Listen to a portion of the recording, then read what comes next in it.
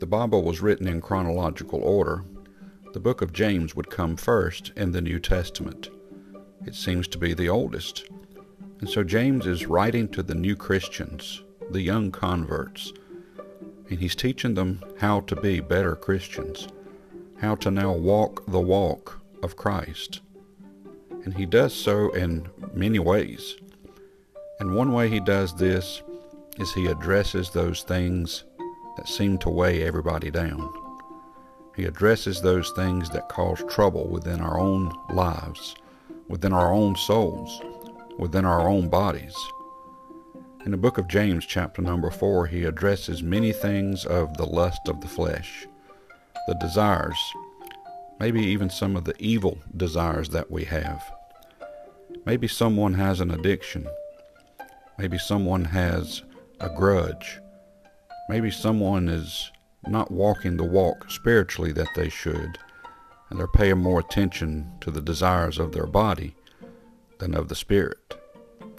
So he reminds them and he gives them instruction on how. Verse number 7, submit yourselves therefore to God. Resist the devil, and he will flee from you. Draw nigh to God, and he will draw nigh to you. Cleanse your hands, ye sinners, and purify your hearts, ye double-minded.